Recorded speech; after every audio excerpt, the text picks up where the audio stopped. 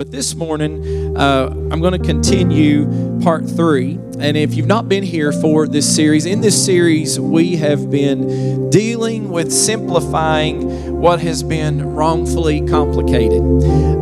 Some things are complex and complicated. Anybody just do their taxes or getting ready to finish up their taxes? Let me see your hands. The IRS tax code, if you've looked at it, that's complex and complicated. A lot of the changes that they made this year are complex, complicated, and frustrating. Can I hear an amen? Other things can be complex and complicated. Relationships can be complex and complicated. The infrastructure of New York City, which is where I was this time last Sunday, so I can tell you it can be complex and complicated. But our faith was never intended to be complex, complicated, or confusing. We know that man has this propensity to make things harder than they should be. And as you read the Bible, you'll discover that by the time Jesus arrives on the scene in the Bible, man had already severely complicated matters. Once again, just in case somebody has missed the first 2 sermons in this series, they had taken the 10 Commandments and they had broken the 10 Commandments, imagine this now, down into 613 laws, some of which had 63 subsections, and one subsection could have up to 39 categories out of 10 commandments. That is just ridiculously complicated. So we've been trying in this series to get back to the simple things that Jesus has called us to do. And I've been asking you from the first message to wrestle with the question of whether you are really a true disciple. We said that disciples are disciples because they choose to obey. It's a choice. You made a choice to be here this morning. Disciples choose to obey.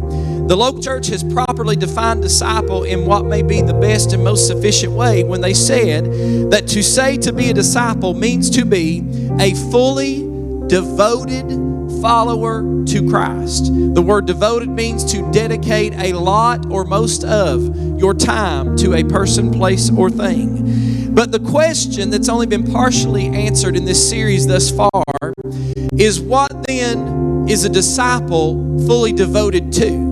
What are the simple things that these first followers did? So I want us to once again revisit the same passage of Scripture that we've been examining in this series. If you'll stand with me all over the house this morning, they're going to have it on the screen. We're going to be reading Acts chapter 2, verses 42 through 47. I am going to be reading from the NIV. Acts chapter 2, verses 42 through 47. The Word said, "They devoted themselves to the apostles' teaching and to fellowship, to the breaking of bread and to prayer. Everyone was filled with awe at the many wonders and signs performed by the apostles. All the believers were together, and they had everything in common. They sold property and possessions to give to anyone who had need. Every day they continued to meet together in the temple courts. They broke bread in their homes and they ate together with glad and sincere hearts, praising God and enjoying the favor of all the people. And the Lord added to their number daily those who were being saved." I want to speak to you this morning for a few moments on part 3 of the sermon series Simplicity. Today we're going to be talking about prayers. Not prayers as in a prayer that you pray, but prayers as in people who pray.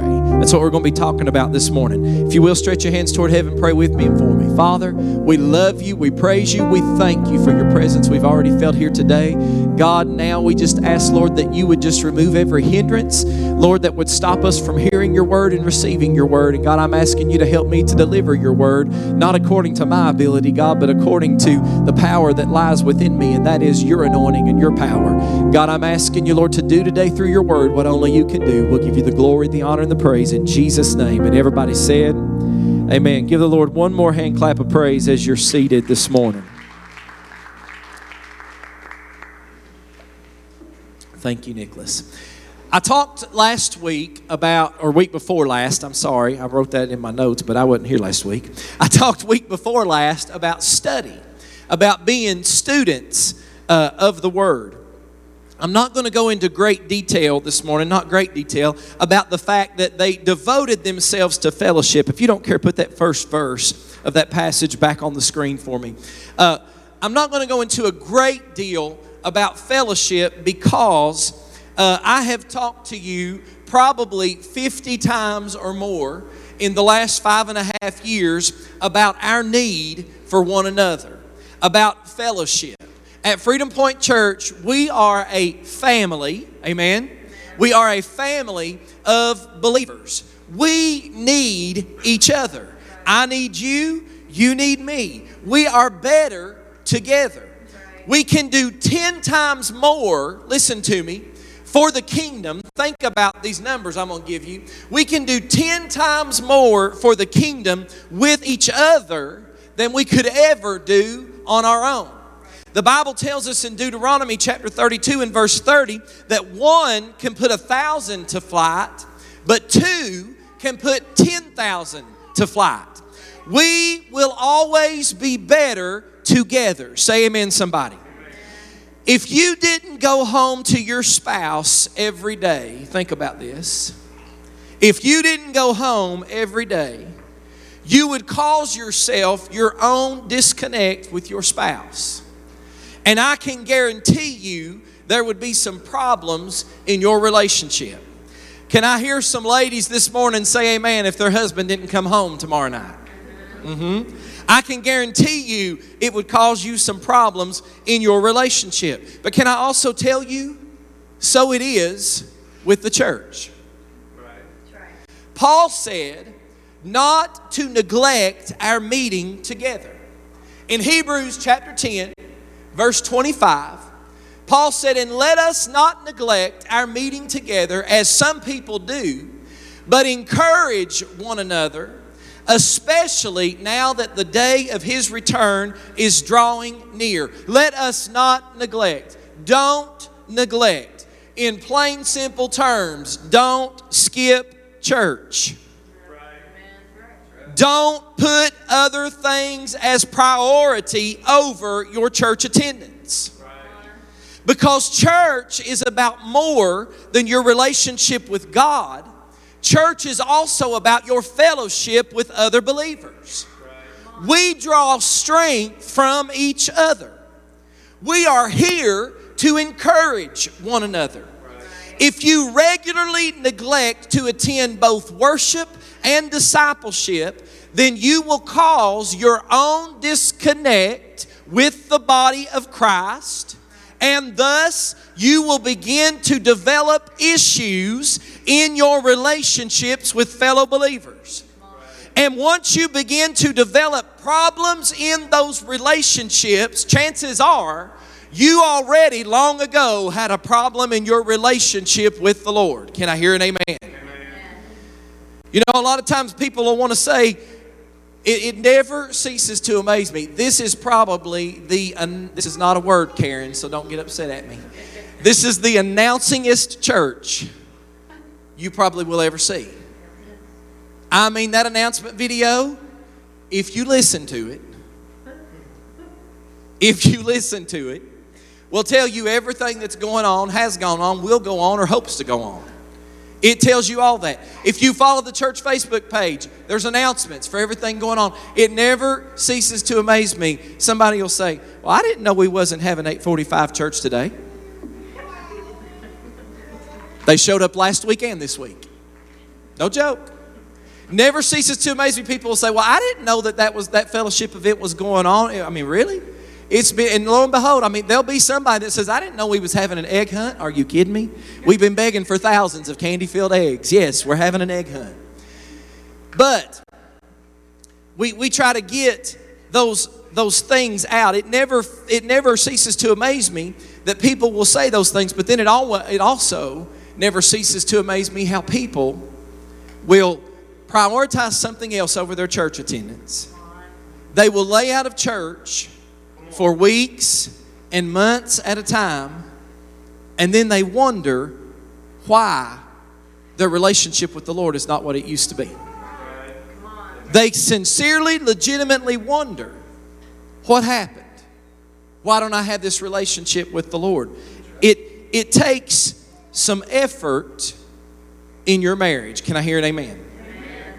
If you don't make an effort, it's not going to work. I tell young people when I do premarital counseling, Nicholas and Caitlin ain't got theirs yet, but they will get it. I tell young people, you better make sure that you are committed. Because I promise you, she don't look like this of the morning. And I promise you, he's not going to do everything to cater to your beck and call after he's had you and can call you his own. Some do, but they're very few and far between. You got to make sure you're committed. You know, it's the same in your relationship with the Lord. You need to be committed. And those people that will begin to lay out a church and develop problems in their relationships with other people, they've already got a problem in their relationship with the Lord. And here's what, in the book of Jude, 19, verses 19 through 21, here's what the word said. It said, these people are the ones who are creating divisions among you. They follow their natural instincts because they do not have God's Spirit in them. But you, dear friends, here's where he's talking to the church. But you, dear friends, must build up each other in your most holy faith. Pray in the power of the Holy Spirit. We're going to talk a little bit about that. And await the mercy of our Lord Jesus Christ, who will bring you eternal life. In this way, you will keep yourself safe in God's love. I do believe it's worth noting that fellowship is mentioned 3 different times in our original text, in the original passage of Scripture this morning. So I'm going to say it again. We need each other. We are better together. Okay, enough said about fellowship. Just don't neglect it. Now we see another thing that the disciples were devoted to. The record indicates that disciples were prayers. They were people of prayer. They were devoted to prayer. I'm probably just like you when I hear someone start a teaching or a sermon on prayer, because I think that all of us feel inadequate at many times in this area. And many times people will leave one of these teachings about prayer and they feel like their prayer life will never ever meet the standard, and therefore another attempt is made out of guilt to become what we define as a prayer warrior. But I don't want that to happen out of today's message.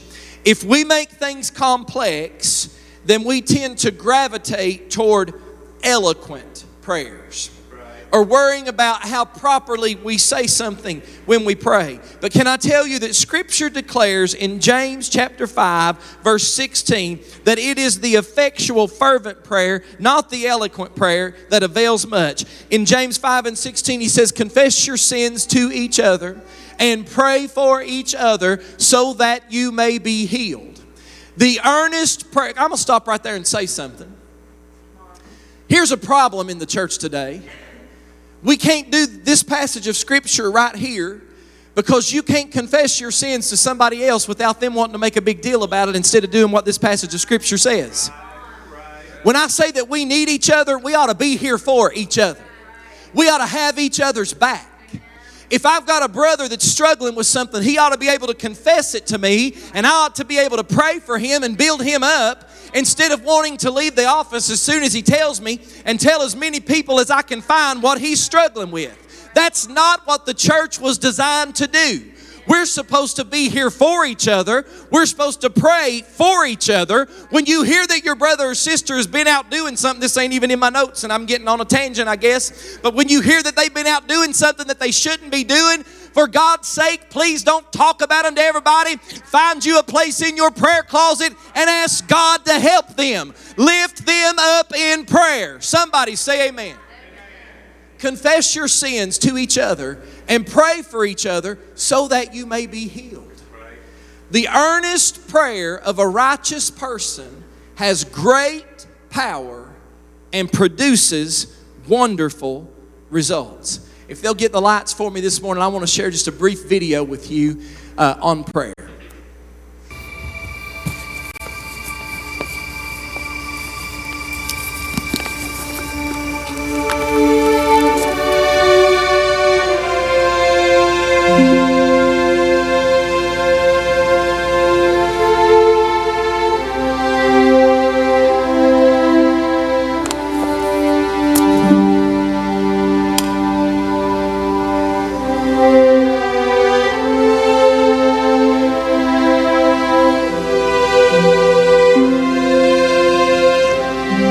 You've done it again, Lord. You've done it again. You are good and you are mighty and you are merciful. And you keep taking care of me when I don't deserve it. Praise you, Jesus. You are Lord. Give me another one, Lord.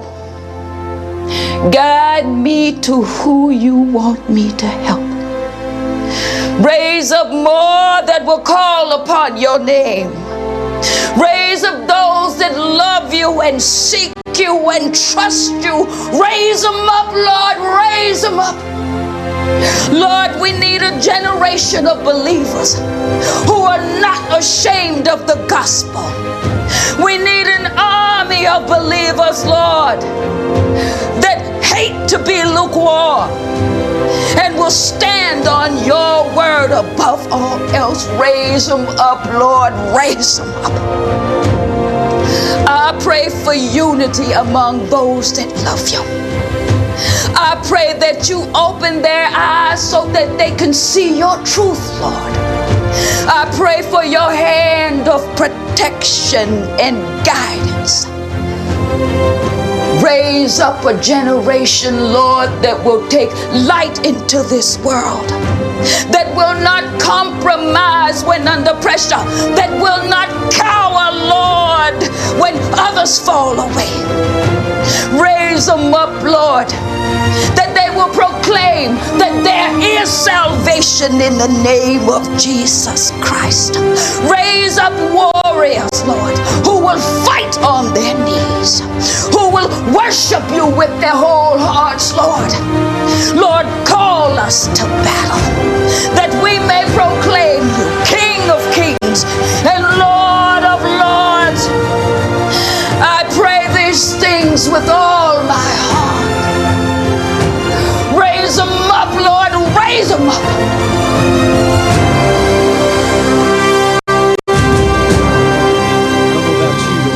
That it lights a fire under me for prayer. That was the War Room movie. They did a wonderful job dramatizing that, but I firmly believe that that lady wasn't just acting. She knows how to pray.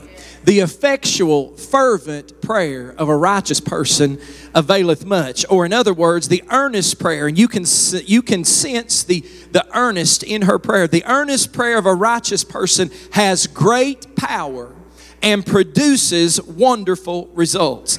So then, how do we make sure that our prayer is effective? I'm going to talk briefly about this. In order to do that, I want us to look at two types of prayer that I believe that Jesus and the disciples modeled for us. First of all, disciples pray consistently. Say consistently.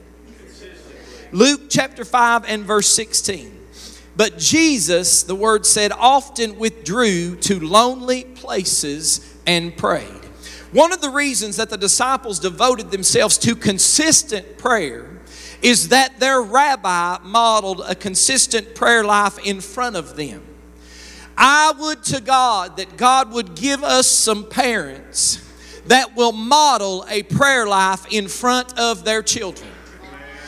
If your children, and I may not get a lot of help with this, but I'm going to say it anyway. If your children don't ever hear you talking to the Father, or they don't know that you have a regular and consistent place of prayer, they should. If your spouse doesn't ever hear you talking to the Father, and they don't know that you have a regular and consistent prayer life, they should. This is why Paul would come along in 1 Thessalonians 5 and 17 and say, Pray without ceasing. You see, the Greek word for without ceasing does not mean nonstop here. That's not what it means. It actually means constantly recurring, over and over again. And then we would find that Paul would come back again in Colossians chapter 4, verse 2, and he would give us a command that said, devote yourselves to prayer. We've already talked about what devoted means. Devote yourself to prayer, being watchful and thankful. Simply put, to be a disciple, we must have a consistent, ongoing, personal conversation with Jesus Christ. Listen to your pastor this morning. Communication will determine your connectedness. Did you hear me?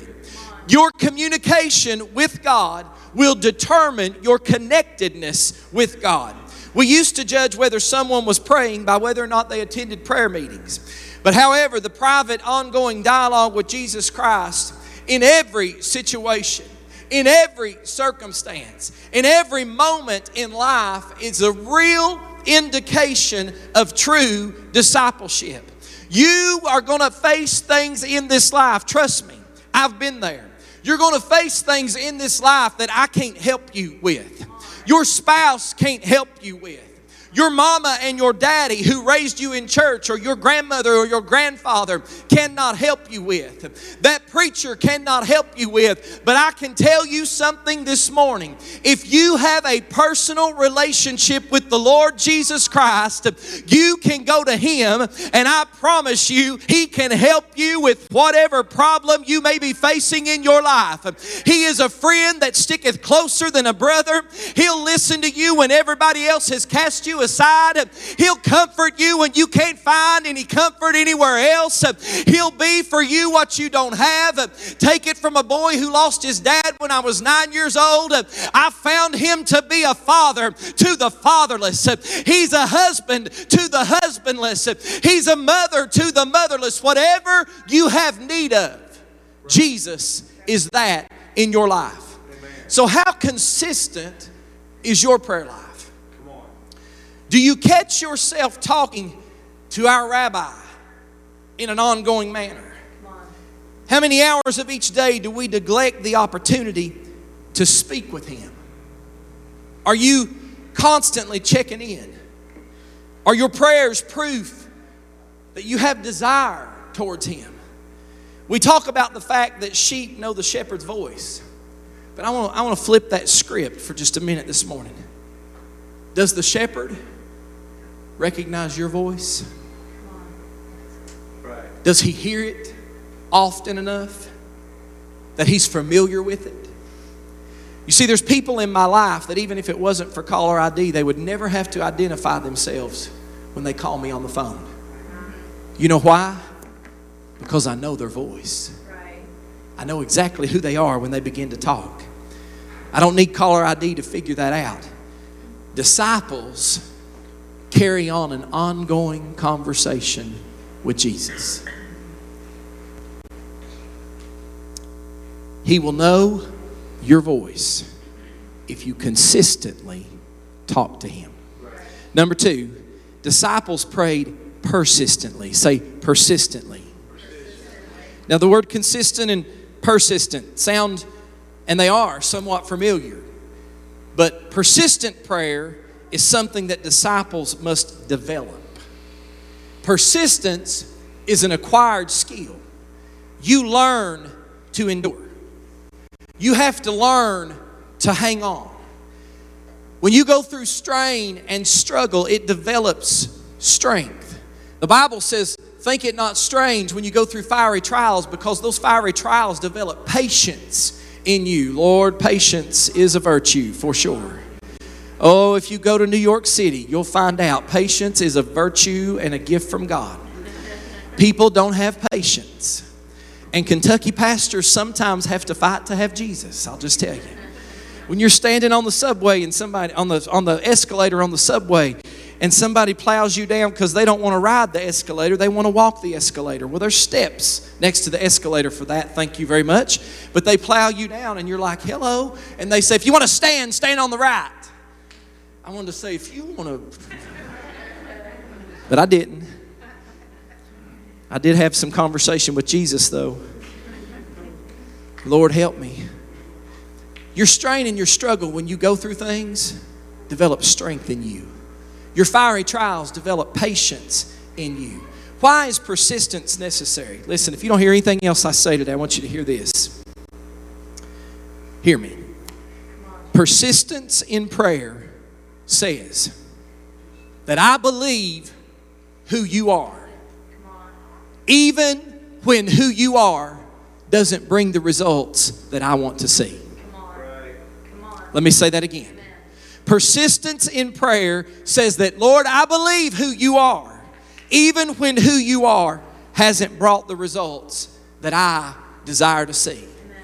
Sometimes you will pray and pray and pray for things and never get the results that you wanted to see. That's where trust comes in. And you have to realize and recognize that our Father knows best. But with that said, I do not believe that we should give up on persistent prayer just simply because we don't see immediate results. Say amen, somebody. One man said that God works through persevering prayer, number one, to purify our desires. Because sometimes we may want the right thing, but for the wrong reasons. And number two, to prepare us for God's answer. Because a premature answer might cause us to glory more in the gift than we do in the giver. Sometimes it's to prepare us for His answer. Number three, sometimes it's to develop our life and our character. One of God's greatest priorities in prayer is the work that He desires to do in us. Prayer is not intended to change God. Prayer is intended to change us. And number four, to bless us with a more intimate relationship with God. You see, in the Word, Jesus talks about, and I'm not going to be very much longer, He talks about persistence in prayer on two occasions. In the book of Luke, chapter 11, I'm going to read verses 5 through 8 in the New Living Translation. It says, "Then teaching them more about prayer, He used this story. Suppose you went to a friend's house at midnight wanting to borrow 3 loaves of bread, and you say to him, 'A friend of mine has just arrived for a visit and I have nothing for him to eat.' And suppose he calls out from his bedroom and says, 'Don't bother me. The door is locked for the night. My family and I are all in bed. I can't help you.' But listen what Jesus said.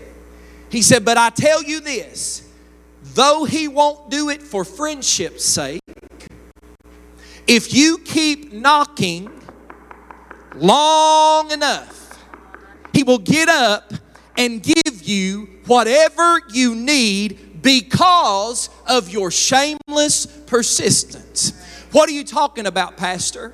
I'm talking about, I can testify to you this afternoon that there have been times in my life where I have gone and I have said, "It's me again, Lord. Would you open the door?"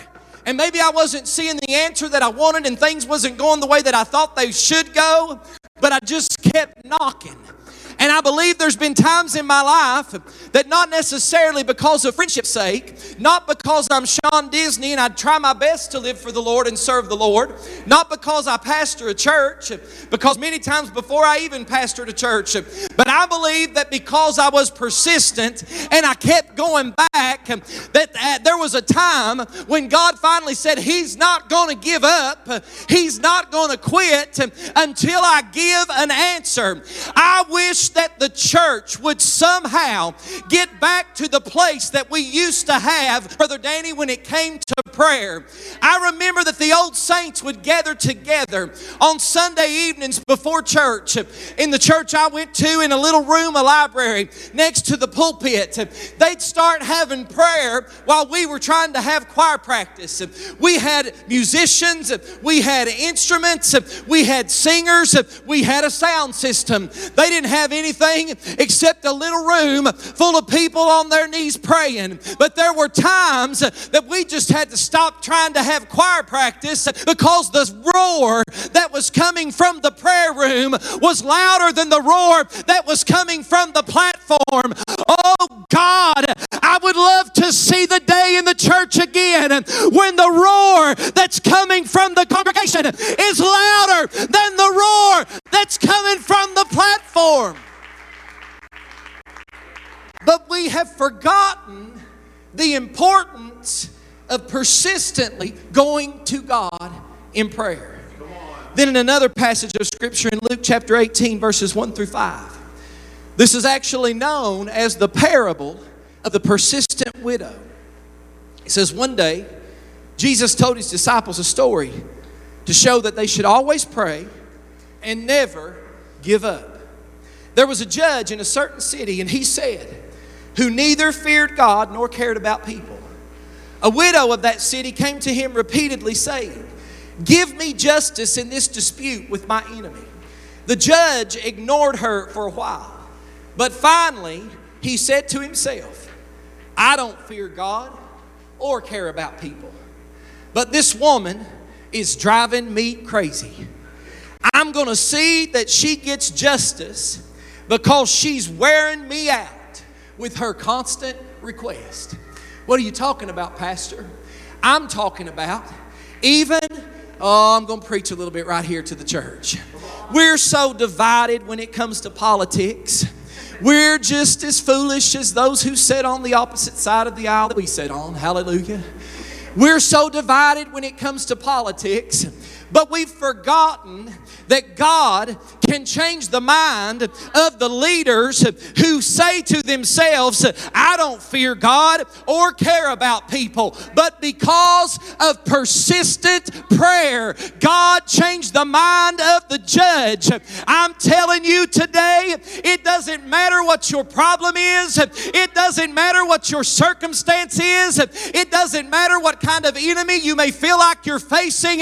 Because of your persistent prayer, the God that you are talking to is more than able to change the heart, change the mind, change the circumstance, and work it together for your good. Amen. Jesus makes it clear that disciples simply must develop a never give up attitude in prayer. Even when what we see in the natural doesn't indicate change, we continue to persist in prayer. Too many of us give up in prayer, and by so doing, we also say that we're giving up on God. Charles Spurgeon once said, if you will give Him no rest, He will give you all the rest you need. That's good. Right. Alexander White said, if you find your life of prayer to be always so short and so easy and so spiritual, and to be without cost and strain and sweat to you, you may depend upon it, you have not yet begun to pray. Let me say that again. If you find your prayer life to be short, easy, spiritual, without cost and strain and no sweat to you, you can count on it. You've not yet learned what it is to pray. You see, our microwave lifestyle, we live in a microwave society. Our microwave lifestyle has robbed too many of us of the ability to slow cook in prayer. Persist. Hold on and keep asking. You're talking to a God that can and will answer prayer. If they'll come to the music this morning. In closing, what do you need to ask God for or about again? What is it that you need to bring before the Father again? Can I tell you, church, that we need to learn to endure in prayer. We need to learn how to become tough in prayer. Have you allowed what your eyes can see to cause you to give up? Now listen, I don't want to offend you. I'm just going to say this.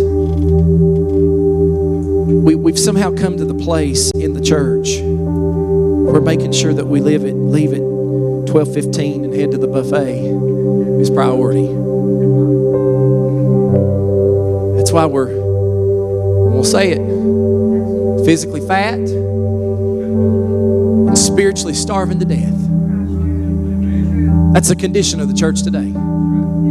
Physically fat, spiritually starving to death. If that's your number one priority, this altar call is not for you. I can't change your mind or your heart. I wish I could.